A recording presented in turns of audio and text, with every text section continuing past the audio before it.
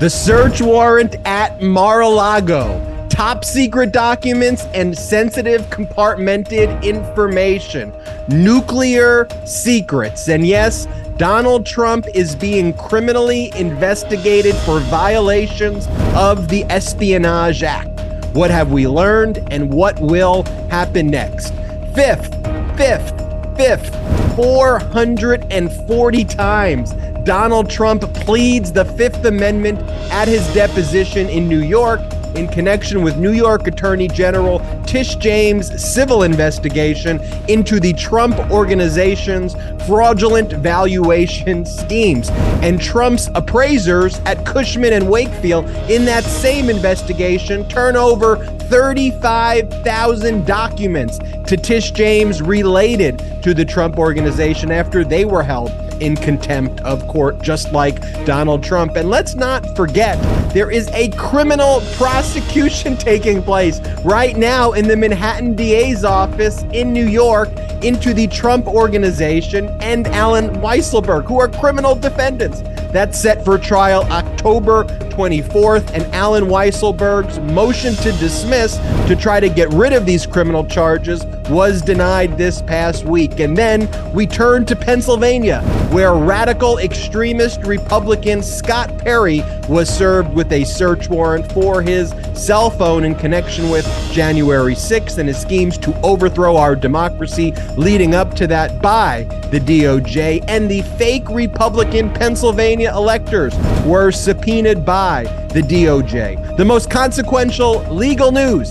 This is Legal AF. Ben Meiselas is joined by Michael Popak, back from his summer vacation. And Michael, I'm wearing this workout towel right now for those listening. For those watching, you see it because while I'm sweating with all this legal news taking place, it's a little bit of a workout just reading that introduction. How you doing, Michael Popak? I'm doing great. And when you see Michael Popak back behind the microphone with Ben Meiselas and I'm wearing a check shirt, you know what? Ask me what that check shirt means. What is that check shirt, Michael Popak? Checkmate? Summer's checkmate, summer over for Donald Trump. First time 230 years, a president is the subject of a criminal prosecution for violation of the law. We could finally say it. You and I and others have said, give Merrick Garland time. And it may not be the prosecution that people want at the moment, but it is a prosecution criminally. And we'll talk about, and if successful on one of the three statutes, it's an automatic bar to future office. We'll talk about that next. Look, we've never been Merrick Garland apologists because there's nothing to apologize for. We've always explained to our viewers that this is the way our justice system works. And to date, there's been over 800 criminal charges alone in connection with the insurrection, with over 400 convictions and 400 more who are going to be convicted, who are moving through the queue. And at the same time, we've always talked about that grand jury relating to January 6th that's been impaneled, that is clearly investigating Donald Trump's conduct in relation to January 6th. But as we focused, Popak, on the January 6th committee, when we focused on Trump's criminality related to the election, sometimes we need to take a step back and also realize what was fundamentally some of the reasons that Donald Trump was not going to leave the White House unless he was literally dragged from the White House. And number one, it is the fact that he is a ridiculous narcissist dictator wannabe. That is one of the reasons that that's mentally how he's programmed.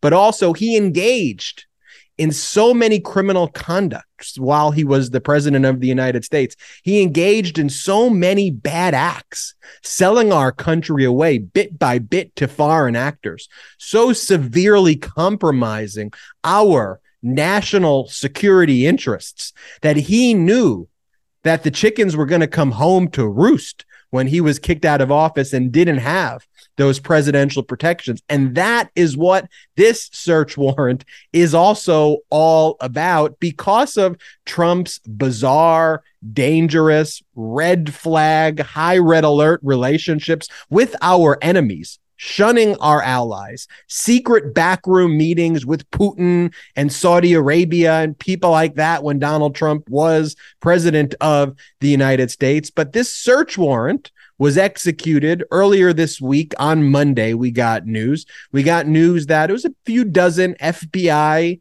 agents showed up very respectfully, handed Trump's lawyer a search warrant. The search warrant was issued the previous Friday by a federal magistrate judge out of the Southern District.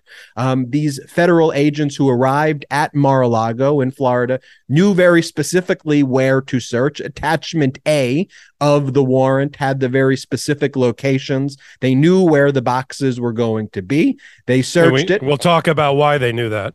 We now have a copy of the return. So when people think about what a warrant is, there's three documents that constitute the warrant. There's the affidavit, there's the warrant, and the warrant will list what's being searched and the crimes being investigated. And we know the crimes being investigated now. And then there is a return, all handed to Trump's lawyers. Trump was able to watch actually the search through the surveillance cameras while he was in New York, and that, according to his lawyer, they lied from the outset about everything being planted and that defund the FBI, and they did fake pictures of the federal magistrate judge next to Ghislaine Maxwell that they blasted on Fox News. They doxed FBI officers, really heinous conduct. But it went from that the FBI planted these records to Trump. This is Trump's newest BS, which doesn't even matter when we'll talk about what these crimes are. That Obama? He declassified,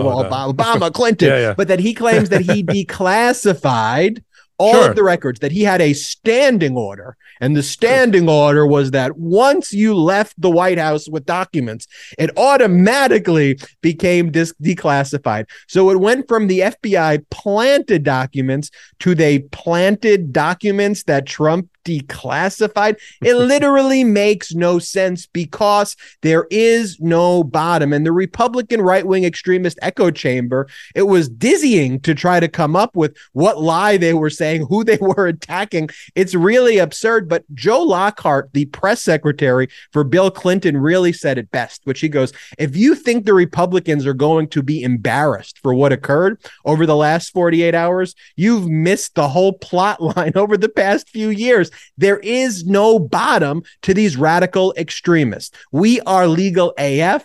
They are lawless, criminal cartel masquerading as a political party AF. Michael Popak, bring us through some of the behind the scenes of what was going on in the search warrant. Then let's talk about the crimes being investigated. As you know, as you and I are going back and forth, I've been chomping at the bit talk about this. I've been traveling. I haven't been able to get on the microphone with you guys, but let's go.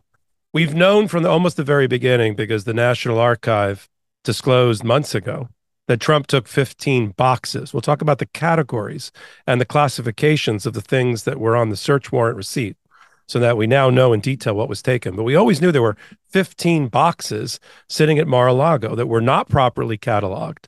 Presidential Records Act is pretty beautiful in its simplicity.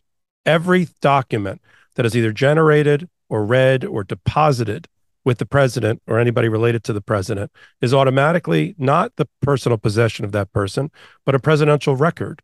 And on the way out, you leave behind everything and you take nothing.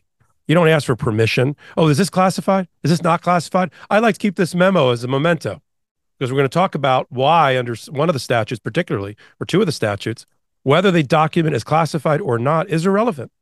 It's not relevant. And he hasn't been really charged with the statute like General David Petraeus, who was charged with a confidential document retention or disclosure violation. Sam Berger, the former national security advisor for Clinton, the same statute. That statute's not in play. The three statutes that are in play have nothing to do with whether it's classified or declassified. We'll get into the nitty-gritty of that. But so that's what's supposed to happen. And that's what Obama did. Every scrap of paper in the Obama administration was left behind, cataloged properly, and stored in the appropriate place by the National Archive, including, just to burst another bubble for those that troll us, 30 million pages of documents that the National Archive reviewed carefully and then sent to the National Records facility in Chicago for it to eventually be delivered into the Obama Library, presidential library, which, as most people should know, if they haven't visited presidential libraries, are not just places where mannequins move around like they're the president and they show you like, oh, this was the suit that this person wore on this day, or this was the pen he used to sign a treaty. It's also scholars use the presidential library because it's a repository of declassified, properly cataloged material. That's what's with Obama, or what went with, not even with Obama, for his presidential library. This is a horse of a different color. This is Trump on the way out took 15 boxes with him, including documents we now know comprise the highest level of top secret classification that there is, the top level. There's 11 classes of documents on the receipt for the executed search warrant. 4 of them are top secret or above, and there is an above, which we'll talk about. 3 of those categories were just secret. And things in those boxes included dossiers and information related to Macron, the French prime minister, about Roger Stone. And here's the issue. It's not just taking it out of the White House. That's bad enough. But where did he store it? He had it in a relatively unsecured basement or other areas of a resort in Florida, a resort that in 2019 alone had a Chinese national spy wander their way through, Mar-a-Lago, taking photos and getting into places they shouldn't have gotten into.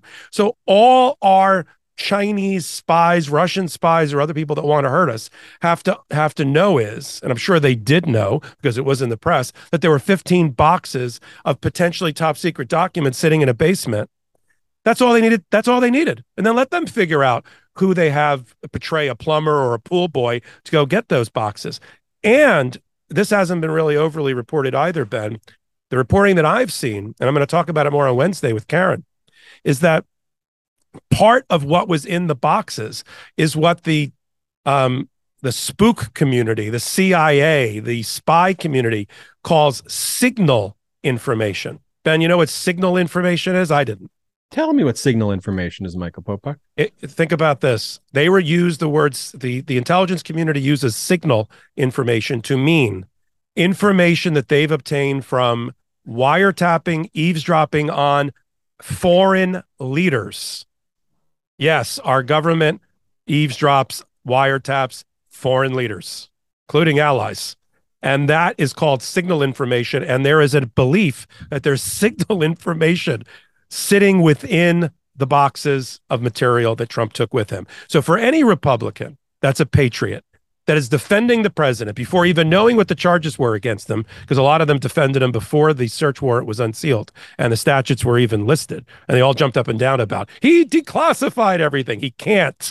It doesn't stop him from being prosecuted for the statutes that they artfully chose to investigate him under. So let's talk about those statutes, Popok. They are 18 U.S.C. 2071, concealment, removal, mutilation.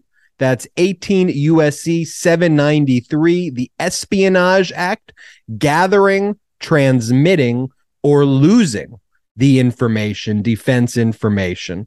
And then 18 U.S.C. 1519, destruction, alteration, and falsification of records. And just going back to that Espionage Act, 18 U.S.C. 793, that's actually what Snowden was charged with as well, a very serious charge. And each of these charges carry with it significant jail time. The 2071 crime, 3 years max per document. The 793 Espionage Act, 10 years max per document. And then the USC 1519 destruction, alteration, that's a 20 years max charge, but serious criminal penalties there. Let me that was a perfect layout and layup for me. Here we go. You ready? Ready. None of these 3 statutes that you just identified, none of them require that the documents that were deposited in the office of the president be considered classified, secret, or top secret. None of them. It's enough that the documents were what they call, it's an term of art, deposited or given to or seen by the president or his staff during his time in office. That is enough. They did not charge him with the one they charged Petraeus with and Berger with, which is 19 USC 1924, which is the removal willfully of classified information. That's what nailed Petraeus. He took 8 binders of classified material and he gave it to his mistress, who used it to write a book. That's a bad thing. But they had to prove that he knew it was classified. That Sandy Berger, pardon me, knew when he obtained the material that it was classified. They don't have to prove that. So the Republicans can turn blue in the face and go on their head and spit wooden nickels. It doesn't matter whether it's classified. You're arguing, you're barking up the wrong tree. And the thing that's the biggest penalty among these three, as we kind of dovetail with the 14th Amendment Article 3 disqualification clause and whether it's applicable here, is that you're going to love the irony of this one, Ben. 18 USC 2071, which is really the big bad charge here. They're all bad. Espionage Act for a president is terrible. But 18 USC 2071, not only did Trump himself increase the penalty from 1 year to 5 years in jail, the irony, oh, the irony, but it has a specific provision that's never been tested in the courts, particularly the Supreme Court, has a particular provision that says you will be barred from office if you are convicted of violating this statute.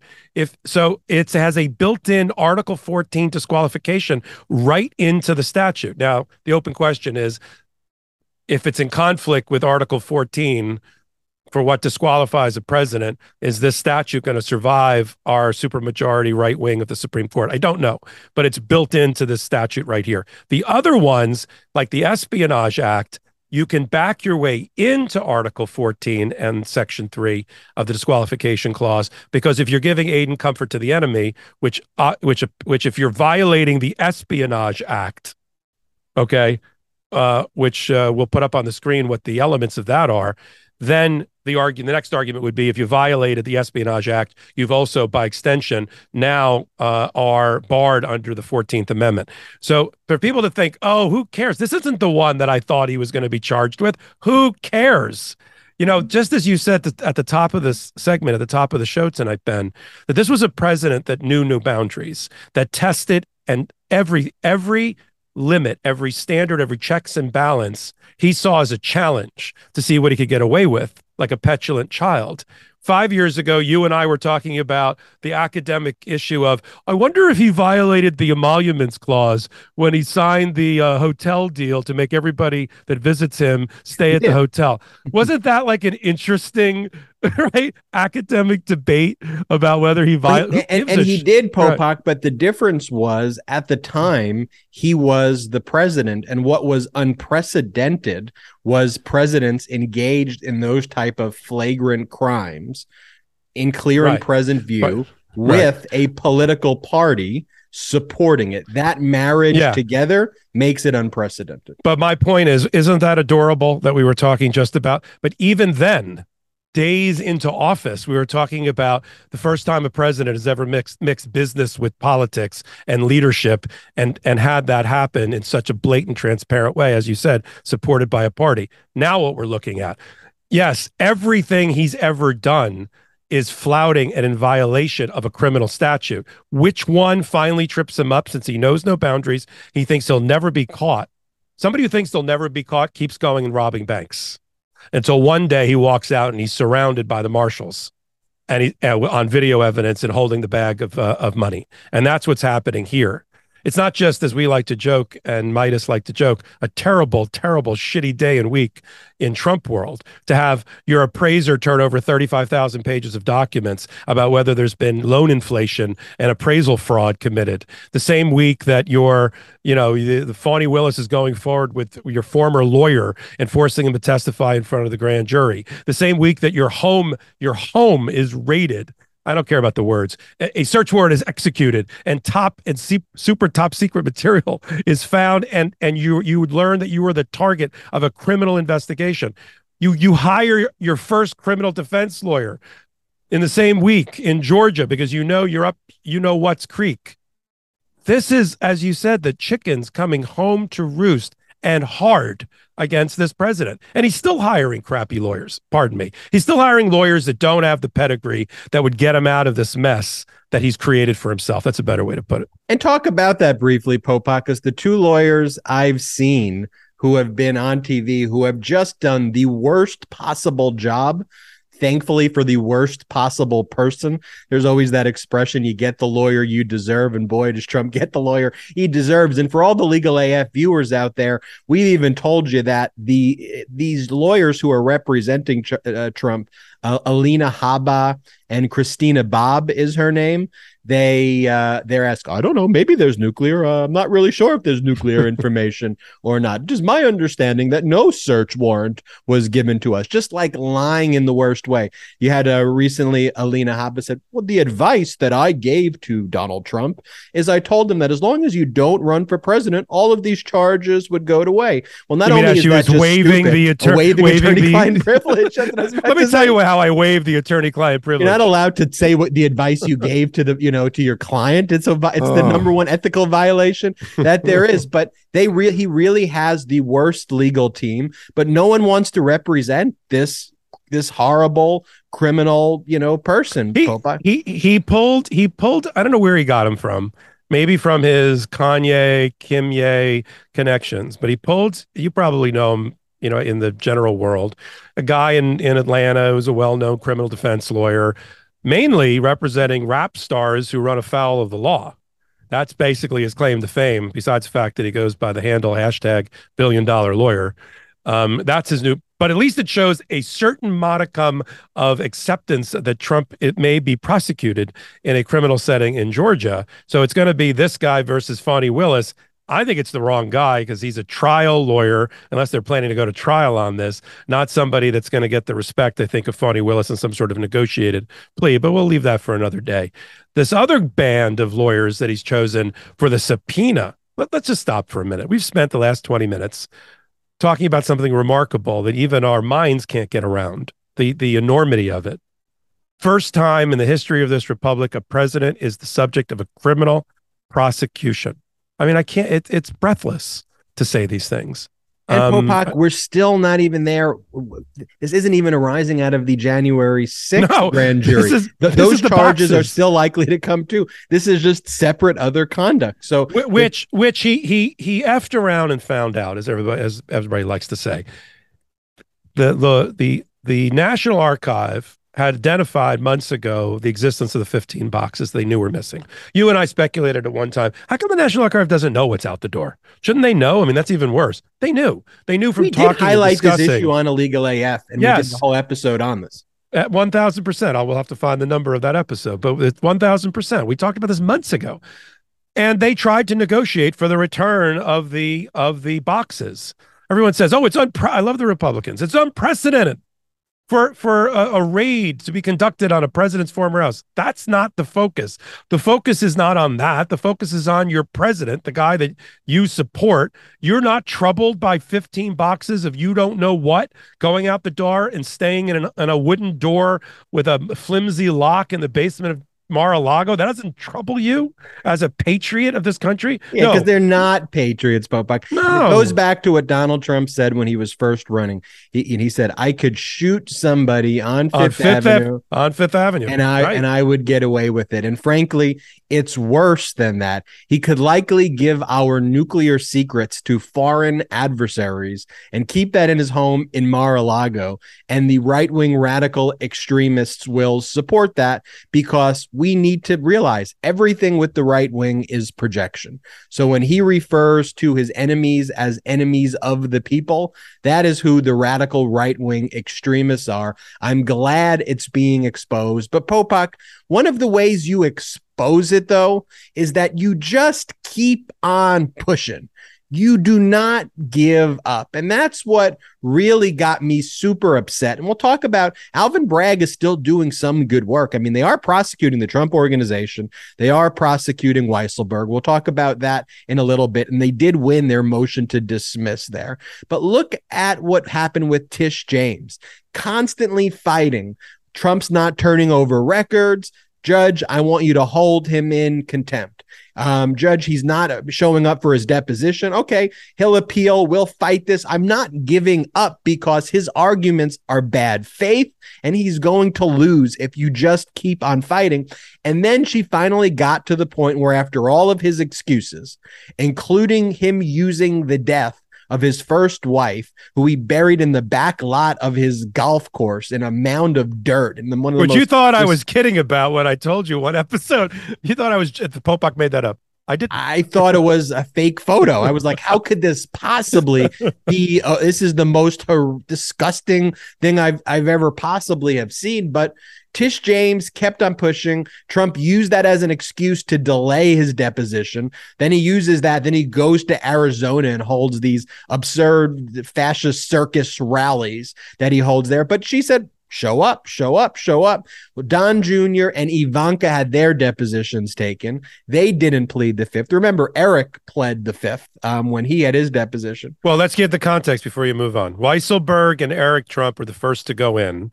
They went in months ago. They did the same thing Trump did. They both invoked, it's interesting, Eric Trump and Weisselberg, who's now, we'll talk about it next, the subject of a criminal prosecution that will go to trial for tax evasion and conspiracy of tax evasion and his own personal tax evasion.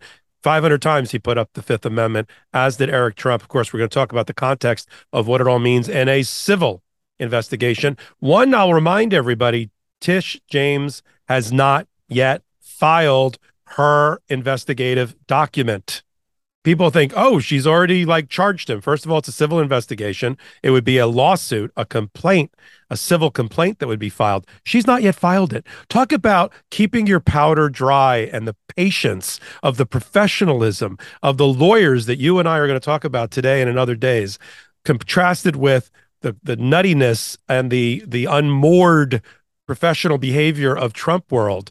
You're watching, you know, this is like a locomotive that can't be stopped in the form, in this case, Tish James, Fani Willis, Merrick Garland. You're watching professionalism at its greatest. She could have brought this complaint and filed this complaint months ago, and not waited for this. She's doing it exactly on time and exactly right. But I want to remind people, she hasn't filed that suit yet. That's what I want, Popak, and my leaders. Yeah. I want professionals. I want competence. I don't want this airtight. I don't want this clown show weirdness when it comes to, this is life, people. This is life. This isn't, the radical right.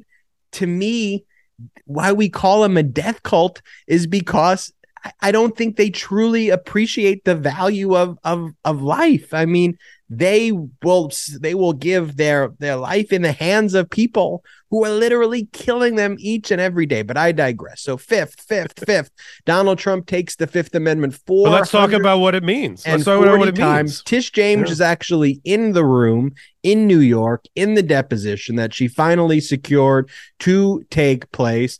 And in a civil investigation and in a civil case, unlike a criminal case, by someone pleading the fifth, it creates what's called an adverse inference against the party that's pleading the fifth. And an adverse inference is what it sounds. It is an inference that the jury can make that the information that the person is refusing to answer is adverse, that it would be bad if they answered the question. So you can go in front of a jury in a civil case, not a criminal case, in a civil case only, when someone pleads the fifth, and say, ladies and gentlemen of the jury, that individual took the fifth when I asked them, did you do this? And by not responding, you should infer that they did, in fact, do that. You absolutely can't do that under your Fifth Amendment rights in a criminal case, but in a civil, you can. Michael Popak. That's how OJ got convicted of for the killing and the murder of his ex-wife, because they said to him, OJ, did you kill her? And he said, Fifth Amendment. In the civil case, that's how he was found liable. You're right. And in the civil case, they said, that's basically the equivalent of he did it. Now let me unpack what you just said and catch up everybody in Legal AF Law School. Why did Tish James ask 440 questions or so, knowing that in response to each, or desiring that in response to each, there'd be an answer of Fifth Amendment? That's on purpose. and you load up, I've had this happen where I knew the other person was going to have to take the Fifth Amendment. So I loaded up all of my questions with things that I knew they were going to take the Fifth, and it was going to be to my advantage and disadvantage them in the civil case. So she very methodically worked out 400 questions, knowing that he was never going to answer one, or at least knowing that if he went that route, because she didn't know exactly what he was going to do on the way in, although I'm sure her office had discussions with Robert Costello, the lawyer for Trump, about these issues. But so she's like, all right, you're going to go that way? All right, fine. I'm going to go plan B, which is I'm now going to ask you, you committed tax fraud, didn't you? Fifth Amendment. You loan inflated all of your properties. You raised the value in order to get higher loans and then deflated them for tax purposes, didn't you, sir? Fifth Amendment. Now what happens? And 398 more questions like that. Now she takes that with a ribbon around it, and she gets what's called a jury instruction at the appropriate time. Not grand jury. She's civil. When she's sitting in front of her jury and doing her closing argument, they will have already worked out with the judge the instructions to the jury to apply to the case to find if he's violated whatever civil statutes that she's going to bring her case under or file her case under.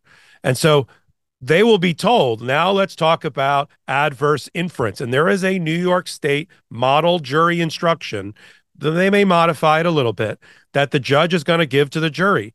When the defendant in the case or a party in the case takes the Fifth Amendment, that you are to give that an adverse inference meaning, and the judge actually instructs the jury of how much weight and how they're supposed to give weight to that particular event in the case in evaluating their evidence as the trier of fact. And so that's why that answers the question, why did she ask so many questions? Not just say, okay, well, he's not going to answer it. No, you load up. It's the opposite. It's counterintuitive. You load up on the questions knowing you're going to get the Fifth Amendment, and then you work to get the right instruction at the time of trial. So the jury, of course, knows that the Fifth Amendment is really, really, really important in the civil context in a way that in the criminal it never is. Yeah, and strategically, there are some times, as just kind of a practical tip, when the case is a little bit more simple, like, I'll do some catastrophic car accident cases where, and I have a case right now, for example, where an individual who was driving a truck was drinking and driving for a large corporation. They were drinking and driving, and they're going to plead the Fifth when they're deposed. I'll speak with the lawyer in that case. And because it involves one discrete event, were they drunk while they were driving and was there an accident, I could just get a written stipulation to say, I'm going to plead the Fifth on any question that you ask me because it's a discrete issue. But certainly in a case like this with Trump, where there's multiple properties, multiple issues, multiple sub issues that form the elements of the civil claim, you absolutely want to hit each element, because what you set yourself up to do very quickly is when you file the lawsuit, which, let me be clear, Tish James is going to file the lawsuit. Yeah, I wasn't suggesting she's not going to. I just said she hadn't yet. She will file very quickly a motion for summary judgment to the judge and say, Judge, this case doesn't even have to go further. It doesn't even need to go in front of a jury because there is no disputed fact that Trump engaged in this conduct. How do I know? He didn't dispute it. Here are all of the questions I asked. We could draw the adverse inference, find against him right there. And I've had cases very recently, too, police shooting cases where the police officers pled the Fifth, and then they tried to file summary judgments against my client when they shot and killed a decedent. And then they plead the Fifth. And I said, Judge, it's an adverse inference. I don't even, they took the Fifth there. And so that just shows you how it plays out at a practical level. And Popok, in connection with the same Tish James investigation, tell me a little bit about what's going on with Cushman and Wakefield turning over 35,000 plus records here, 35,867 documents to be specific. And we always like to tie it to real world. I was the global head of litigation for a competitor of Cushman Wakefield, so I kind of know what their world is on the appraisal side. And to remind everybody about Tish James's investigation, what it is and what it isn't, we've seen the reports, and she's filed her own report to the judge about what she's found so far, and she's focused primarily on and has been quite candid that investigation started because of our fellow podcaster and Midas Touch brother, Michael Cohen, and his testimony before he served his time that Donald Trump would regularly inflate the value of his businesses above their true value in conjunction with appraisers in order to secure the highest loans possible, and then deflate those same assets when it was time to pay the taxes. So Michael Cohen is there's no secret. It's not like, I wonder why Tish James went after that. She's public. It's because of the testimony that Michael Cohen had originally given. So the appraisers who serve an important role in the lending process related to any property, including commercial or residential here, is very important. What's in their files?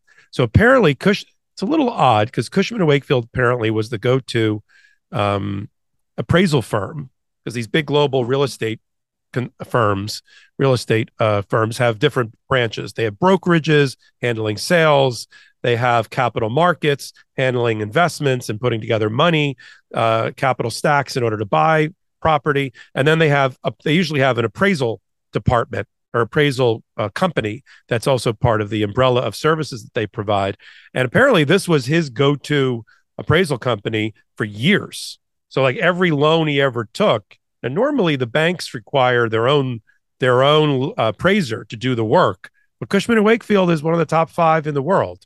So the banks probably would have been like, well, that's who we use. Oh, we're okay with Cushman & Wakefield. They're an accredited, credible, professional appraisal company. So looks like he was able to get to use his own appraiser for this. And the question is whether the 35,000 pages of documents, which they have not produced timely. This was all due, Ben, to remind everybody, in March. This is now August.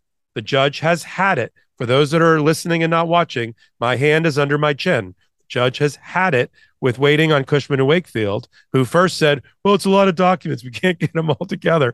Judge was like, yeah, no, that's not going to do it. Contempt. They were found in contempt. Not only contempt, you're right, $10,000 a day in contempt. And I did the math. They're out about $200,000 by delivering them this past week. Now they've moved to have the contempt extinguished because now, Judge, we got it. We got it. 10,000 a day.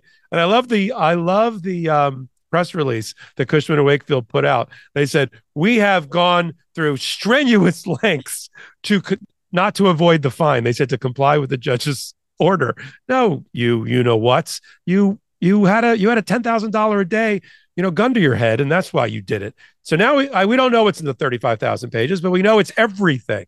That combined with March's earlier production that they did for the Trump Organization, which we'll talk about next, which is a criminal defendant. People forget about that. For in the appraisal world, which is the entire crux of Tish James's civil investigation. Besides the Mazars, which you and I have talked about at length in prior podcasts, which was who ran parallel to the appraisal company, but as the financial accounting firm for Trump, they're the ones that walked away after and said, oh, those 10 years of financial statements that we did, they're not reliable. Nothing in there is reliable. You can't rely on them. Extraordinary. Now, the interesting thing, Ben, is Cushman & Wakefield didn't do the same thing.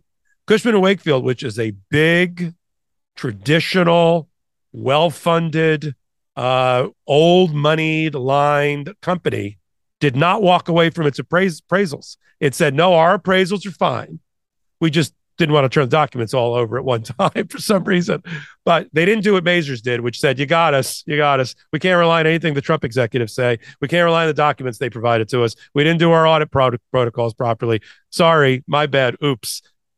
Cushman & Wakefield, which has a lot of malpractice insurance, just putting it out there, a lot, and could be the next target, if they're not already, of the investigation by a byproduct investigation by the same office of Tish James as Attorney General.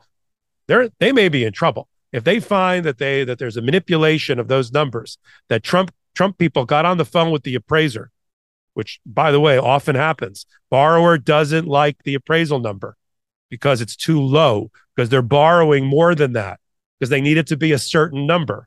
So the appraiser does his independent work, which he's supposed to do, or she's supposed to do, but then takes in Oh, you didn't see this comparable from this building down the street. You didn't see this comparable. And they go, all right, well, let me see your comparables. Oh, all right. And they change the number. And if they find a number of places where Trump has influenced the outcome and change that number to a higher number, Cushman and Wakefield's in big trouble. Popok, one of the things we've seen with the January 6th committee, though, is we've always known Trump's MO, but through recordings and through the firsthand depositions and accounts, we really see how his criminal manipulations work, how he threatens people, the way he talks to people like a mobster. And you could almost imagine what those phone calls were like when he picked up the phone and called the CEO of Cushman and Wakefield or whoever he talked to and said, this is what you're going to do for me. You're just going to do it. You're going to shut the F up and you're going to do it. And one of the things that has been revealed, which has just come as, a surprise to me, and I'm just a little naive, is that when someone talks to me like that, I just usually tell them to go F themselves, and perhaps maybe that's why, I don't know. That's why you have a podcast. I guess so. But when someone curses and yells at me and tells me to do something criminal, I don't do it, and I curse back at him. I don't go, oh, okay, sir. Can I give you Can I give you an example of that of what you? No, not example from you, because I agree with what you said. No, an example within even our followers and listeners or Democrats. Talk about it's time to get a steel rod up your backside and don't run away because somebody calls you names. I saw a whole bunch of people in Twitterverse a few days ago debate the splitting hairs of whether what happened at Mar-a-Lago was a properly executed search warrant or it was a raid. Who gives a rat's ass? Call it a raid. It was a raid. It doesn't matter. The fact that it played into some narrative of the Republicans, some of the Democrats thought better. Oh, it wasn't a raid. It was a raid. And it's okay that it was a raid. It's okay that we think that a confidential informant tipped off the FBI as to the days that Trump was not going to be there, was going to be up in Bedminster playing golf or in New York, and went particularly that day and knew which doors to go to pick up the boxes. It's okay. Yeah, and Democrats are allowed to raid. You got a proper search warrant from the judge. It's the way the process happens all the time. And this is breaking news to that effect, Popok. Coming on the wire right now, according to Maggie Haberman and Glenn Thrush in the New York Times, at least one lawyer for former President Donald Trump signed a written statement in June asserting under penalty of perjury that all material marked as classified and held in boxes in a storage area at Trump's Mar-a-Lago residence and club had been returned to the government. 4 people with knowledge of the government are telling Maggie Haberman and Glenn Thrush. So there was actually another apparent under penalty of perjury obstruction by one of Trump's lawyers breaking on the wire right now.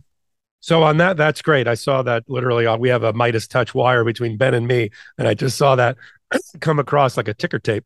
The other aspect of that is all these other. I coined a new word. It's mine. I'm sure it's been out there before, but I came up with it for the Trump followers who are flipping around like a fish on a boat, flip-flopping depending upon the new facts that are coming out. Because this is a fast developing story. Almost hourly, we're getting new information about they the lie Department of 60 Justice. times in 1 hour, one every minute. They have to, because they don't wait for the full development of the information. So they're always out in front, and then the facts change, and they got to go back and then come up with a new excuse. So the one where they came up with I love this one. The president has a magic wand, I'm paraphrasing, that he can just wave over documents, doesn't have to tell anybody, and he can just magically make all the top secret markings disappear. And even if they're the highest level of nuclear codes, he can take it with him as a memento and keep them in an unlocked, broom closet at Mar-a-Lago. Wrong. There's a process, and it generally involves the White House counsel, who would have been our pod favorite, Pat Cipollone. So Pat Cipollone would have been involved with the declassification. It may be part of Maggie Haberman's reporting. We'll see what's next, or if he was the one that signed it. But that's a process, because you don't let people you're not moving out of a hotel and grabbing the towels and the and the bath mat. This is the president of the United States. And it's the storage of those items, because he's not supposed to take mementos from what he left, because we're worried about espionage by people that want to hurt America. Well said, Popok. Popok, have you seen the new Midas Touch merch by any chance? Have you seen it? I haven't, but tell me about it.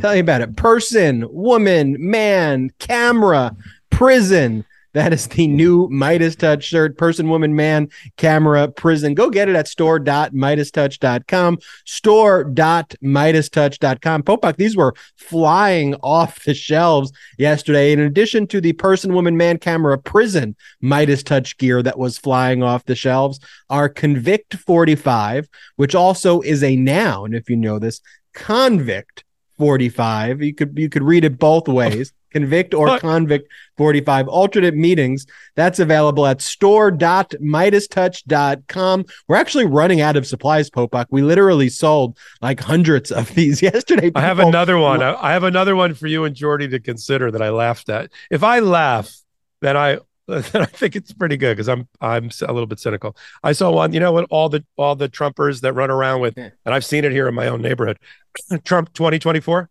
Uh-huh. Have you seen the one that says Trump 20-24, like years in prison? I like that. The one 20 to 24.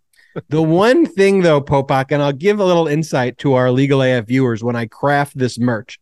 Lots of people don't like to wear things that have Trump's name on them. So just even the name on them with anything is a little bit disgusting. It's like having a piece of shit on your shirt. And so the way I try to avoid that is Convict or Convict 45. It doesn't say his name, and person, woman, man, camera, prison. It's the implication without saying his name. But I do like the idea, Popok, and I want to tell all of our YouTube listeners as well. We got a lot more to discuss today, so don't you worry. We're going to talk about the criminal case. We're going to talk about the criminal case against the Trump organization taking place right now in Allen Weisselberg. We're going to talk about the Pennsylvania fake electors and this guy, Scott Perry, an insurrectionist, radical right extremist, Congress member. It's disgusting to even say that. But if you're watching this on YouTube, will you do me a quick favor? Will you subscribe to the Legal AF podcast on audio? And when this comes up on audio, just press play for a little bit. That helps us in the algorithms there. And if you get this on audio, subscribe on YouTube. And if you're watching this on YouTube, make sure you subscribe right now to the YouTube channel. Just hit the subscribe button. How do you do that, Ben? You just hit subscribe. It's right there. A little thing comes on. It says subscribe. You hit subscribe. But the way you do it for audio is search whatever whether it's Spotify, whether it's the Apple podcast, whether it's Google podcast, whatever you get your podcast, search it, search Legal AF. Hit subscribe, hit the check button, make sure you subscribe. It's and leave free. By the way, review. it is free. When we say subscribe, people think, people think it's like a magazine subscription. It's free. It's free. I think hit subscribe. On Apple Pod, it's a plus sign. You just check the plus sign. Hit it. Store.midastouch.com and make sure you subscribe. Popok, what's going on? The Manhattan DA's office, Alvin Bragg. People were pissed at Alvin Bragg. People are saying, I'm a little pissed at Alvin Bragg. You know, that Alvin Bragg wouldn't prosecute Trump and just kind of dropped it. But he didn't drop his entire criminal prosecution of the Trump entities. There's a criminal case against the Trump organization set for trial October 24th, a criminal trial against Allen Weisselberg, the Trump organization CFO, for tax manipulation set for October 24th. Weisselberg and the Trump organization filed a motion to dismiss, and it was denied by the New York Supreme Court, which is their lower court. New York's trial court's called the Supreme Court. Their Supreme Court's called the Court of Appeals. It's a really weird nomenclature, but just take my word for it. But the New York trial court denied the motion to dismiss, which basically means we are going to trial. Of course, other motions and pretrial motions can be heard, but this case is going to trial, Popok. What else do we know about it? I have so many favorite things that came out of this reporting that where you and I are going to talk about. So again, reminder episode. We're on episode 85 plus of you and me doing this. If you add in Karen Freeman-Agnifilo on our Wednesday show, we're up over 100 episodes of this. So sometimes leave it to us to remind everybody the continuity of each show. But remember, Cy Vance, KFA's old boss, before Alvin Bragg was elected and took office, started a prosecution against the Trump organization and actually got an indictment against the Trump organization, which is effectively the business vehicle through which Donald Trump and his children have operated and obtained their riches for the last 20 plus years.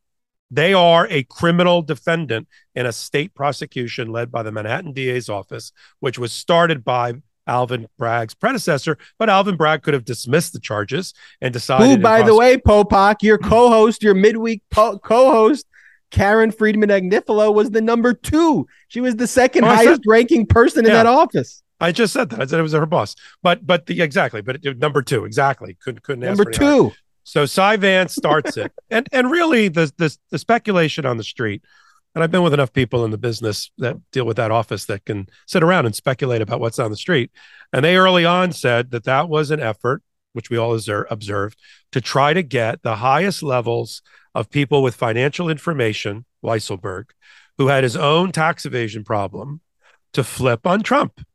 And they also thought Matt Calamari, we love that name, who was the COO, would flip on Trump. The problem is both those guys are holding strong and they're willing to go to trial for Trump. Listen, Michael Cohen went to trial for Trump and went to jail for Trump. Ultimately, he's repentant and he's seen the light, and he's an amazing podcaster now and a special voice out there that's important. But this I call them not the followers of Trump, the foolowers of Trump. They're fools, and they're going to go down and get and become felons because of their association with Trump. So Weisselberg indicted, Trump organization indicted. Alvin Bragg continues the prosecution of both. Why haven't we heard about this in a long time? Those indictments came down a long, long time ago, and it's not just one count. Weisselberg is charged with 15 felony counts, 15 felony counts related to conspiracy to commit tax evasion on behalf of the Trump organization, and 1 personal count of tax evasion related to him not properly disclosing where he lived. He said he lived in New Jersey when he didn't, and certain other deductions that he took. And the Trump organization, this all has to do with executive pay and how Trump hid the fact that these people were being paid things like they were being paid in the form of homes, apartments, tuition, car services that weren't declared as income and nobody paid taxes on. And that's a problem because that violates criminal tax law. So he's looking down a large barrel of a big gun related to counts that are against him. And this is interesting. I don't know if you caught this, Ben. He moved to dismiss. This is the first hearing in almost a year in the case, because that motion's been sitting for almost a year. February, March, April, May, June, July, 8 months, that motion's been sitting. It's the first time they've been in court on the case at all. And after the judge denied the motion to dismiss on behalf of both entities, the next order of the day for this judge was, what else we got? And so the Manhattan DA's office, dismissed one of the counts they thought was a little bit weak or was time barred. And then Weisselberg and the Trump organization made a motion to suppress certain statements that were made by Weisselberg. Get this, Ben.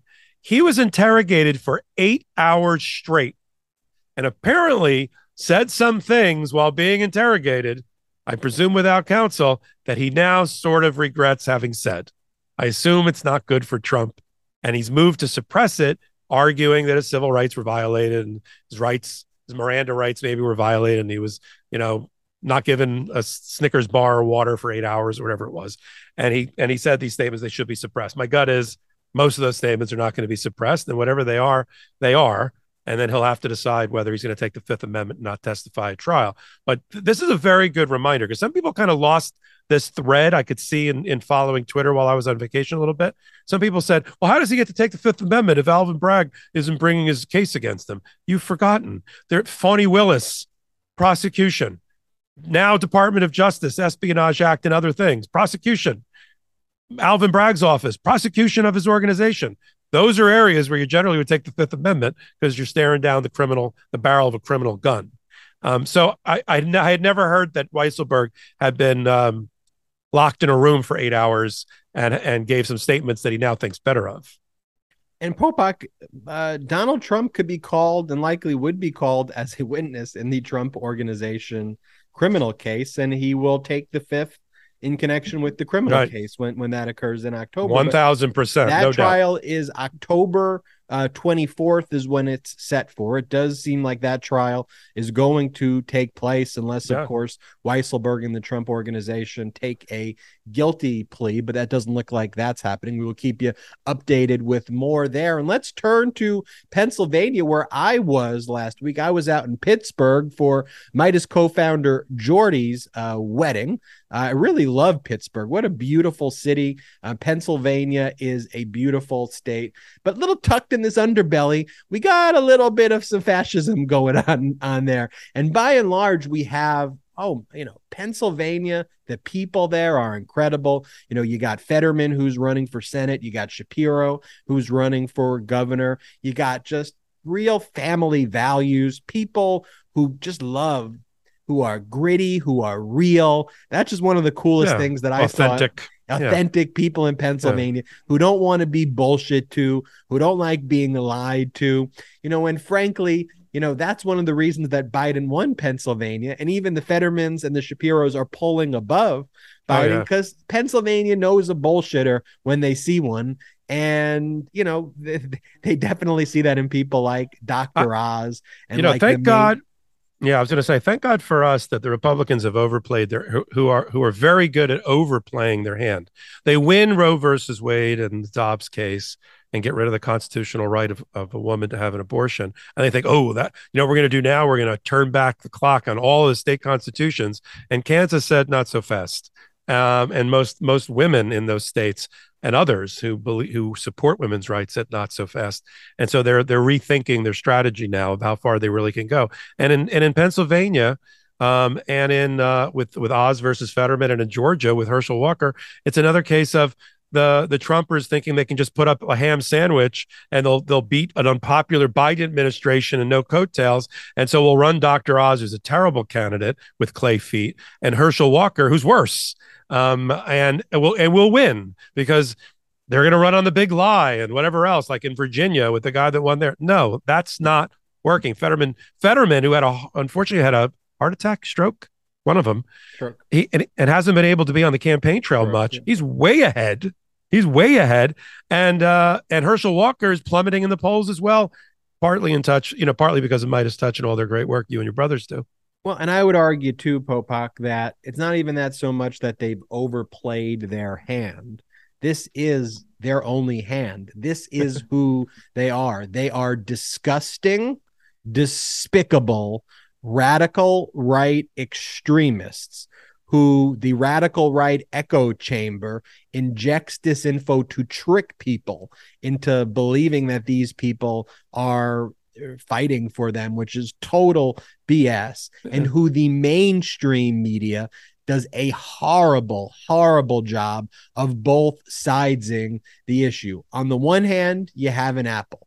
On the other hand, you have a rotten, lava-filled pit of disgusting venom. And somewhere in the line, the apple, it's somewhere between those two. But the mainstream media, thankfully, is not the main source of news today anymore. People know better. People know where to find it. We don't have to both sides. That's what we're doing right here on the Midas Media Network, where we are giving the truth to the people. And let's talk about the truth in Pennsylvania is you have this radical right extremist, Scott Perry, talking about pleading the fifth. Jeff Clark, the low-level environmental lawyer at the DOJ, a total radical nutcase, who was an individual who never even tried a case before, never led a criminal investigation, who Trump wanted to appoint to lead the entire Department of Justice so that a letter could go out to all of the states saying that they needed to overturn the results of the electors within their states. Well, Republican Scott Perry was one of the main people behind that plan. He introduced Jeff Clark to Trump. And recall from the January 6th hearings, Scott Perry was one of the Congress members who asked Trump for a pardon. Oh, and why would you ask for a pardon if you don't have a guilty mind? Scott Perry, I'm just collecting pardons. And if you look at the way people refer to him, this is just the media doing a horrible job. They go, Republican Scott Perry runs the ultra conservative Freedom Caucus. Ultra conservative. Stop calling that shit conservative. There is nothing conservative whatsoever about this despicable, disgusting, anti-American conduct. Just because they call themselves conservative, you don't have to call them those things, Popok. So I want to weigh in on that. I'll wrap weigh in and then tell us what's going on in Pennsylvania. I'm going to do both because I like your both sidism. I've seen you guys refer to that in your literature before.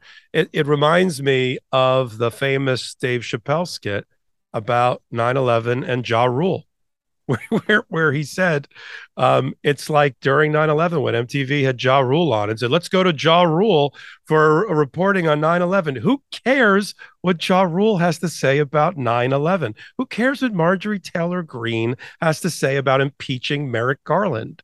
I mean, and the fact that they put them on an equal playing field in the mainstream media and don't call them out and say, radical, unhinged congressperson from rural northern Georgia makes a comment about our attorney general, puts her on the same playing field for that nightly news, is really an abomination to First Amendment journalism. So here we have Scott Perry, who I didn't realize until the Jan 6 committee reporting and things that you just ticked off, is so involved with the attempt to stop the peaceful transfer of power.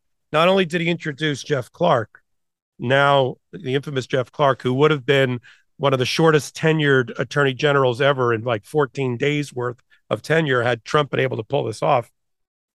He also is super close to Mark Meadows. It's been reported and by the Jan 6 committee also that he was talking to Mark Meadows regularly, including on the day of Jan 6, about whether Trump should or should not come to the Capitol. So all those messaging on his phone that has now been seized are really, really important. He was instrumental in the fake electors scheme, the Green Bay sweep, whatever we talked about in the past with Navarro and with Eastman. And he's also reported to have made numerous phone calls on behalf of Trump as a sitting congressperson to places, like Georgia and others. And this is the Cassidy Hutchinson tree still bearing fruit, continuing to bear tremendous fruit. Cassidy Hutchinson testified about the relationship between Scott Perry and Meadows. Scott Perry, a 5-term Republican congressperson from York County, Pennsylvania. Hard to believe that's York County, Pennsylvania's finest that they could find to represent them. So now I love how they have to figure out the best result even on a bad day, make lemonade out of lemons. The best his office could come up with, Ben, in a press statement was, we've determined that even though they seized Representative Perry's phone, he is not at present a target of the criminal investigation. That's the best they got right now. And I'm not even sure that's true because usually the investigating agencies like the Department of Justice and the FBI don't comment at this particular moment at whether somebody is or is not a target. And you certainly can't take that to the bank because this is a fast moving investigation. Even since the Jan 6 committee has started, they've said publicly that they've been flooded with new information, new witnesses that have come forward, that this is the reason why the Jan 6 committee is being extended. They really thought it'd be over by now. I know the cynics and the Republicans are like, sure, they're going to run this right up until the election day. Yeah, and they may, but not because of timing, but because they have so much new information to process. And so Scott Perry may not be a target today, although I'm not sure that's accurate. But based on his involvement, what's on that phone, he might have put himself into harm's way, and it couldn't happen to a nicer representative. Also, not just Scott Perry, but we have other of these fake electors in Pennsylvania, these Republican electors. We've previously talked about Fani Willis's investigation in Georgia, where the fake electors got letters in Georgia that they would be targets of a criminal investigation in Georgia into election fraud here. This is not from a state investigation. This is the Department of Justice, Merrick Garland again, this time subpoenaing, which is different than the search warrant on Scott Perry's phone. The search warrant is we're taking it. We're taking it. A court's ordered that we get it. Right. The subpoena is, perchance, can we have these? It's the first step. And if they go, no, you may then want to go get the warrant and say, well, give it to me. So and the same thing with Trump, at Mar-a-Lago, the National Archives first went through the proper means for months and months and months and subpoenaed. So here the Department of Justice is subpoenaing records from these fake electors. And everybody will recall that one of the pillars of Trump's plan to overthrow the election was to have Vice President Pence object to the valid democratically elected electors. And then when there was objections made, to say, oh, look what we got here.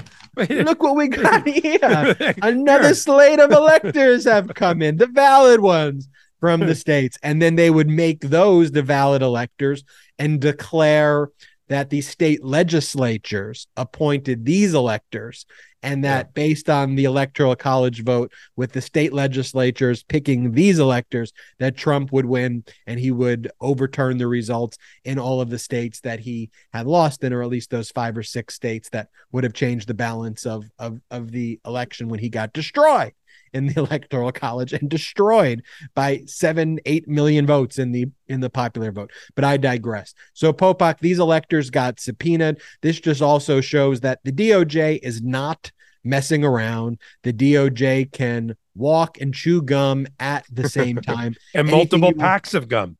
Exactly. Anything else you want to add here about the Pennsylvania fake electors? Look, and this is where, let's plug the show again. This is where regularly watching this show is really important, because it builds on itself. It really is a class.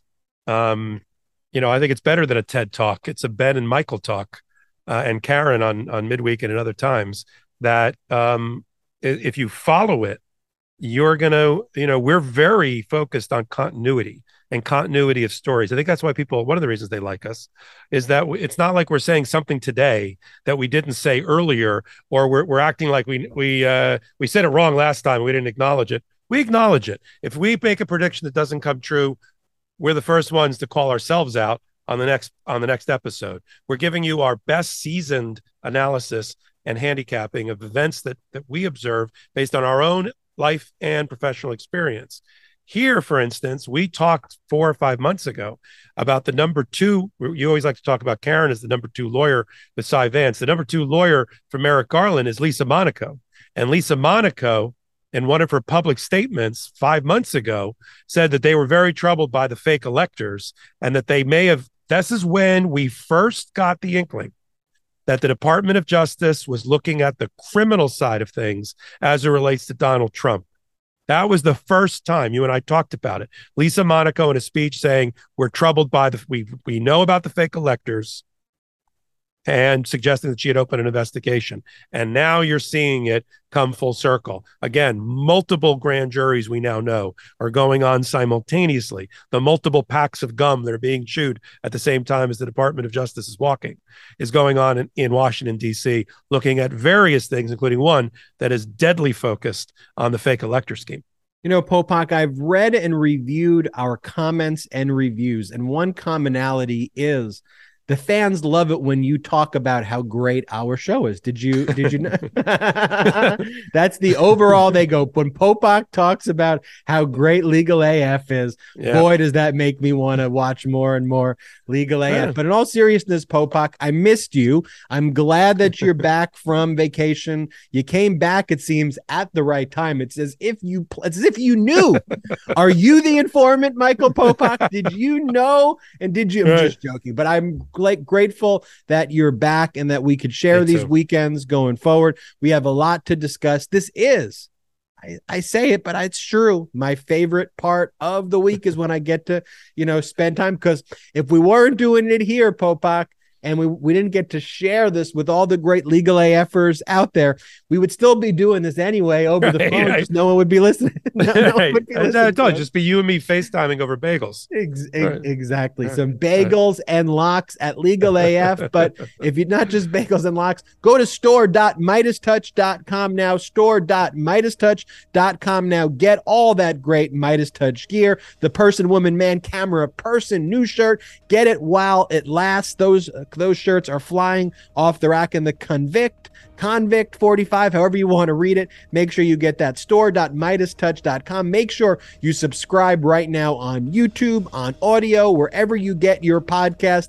Make sure you subscribe. Another eventful week in legal news, and based on what we're reporting today, it's only going to get busier, which is why make sure you refer this podcast to your friends, to your family, to your colleagues at work. Send emails to everybody about this, text messages. People need to be educated on these issues because the fight for democracy is now, and we have an opportunity, Popak, to truly save democracy together. Ben Meiselas and Michael Popak signing off on this week's Legal AF. Shout out to the Midas Mighty.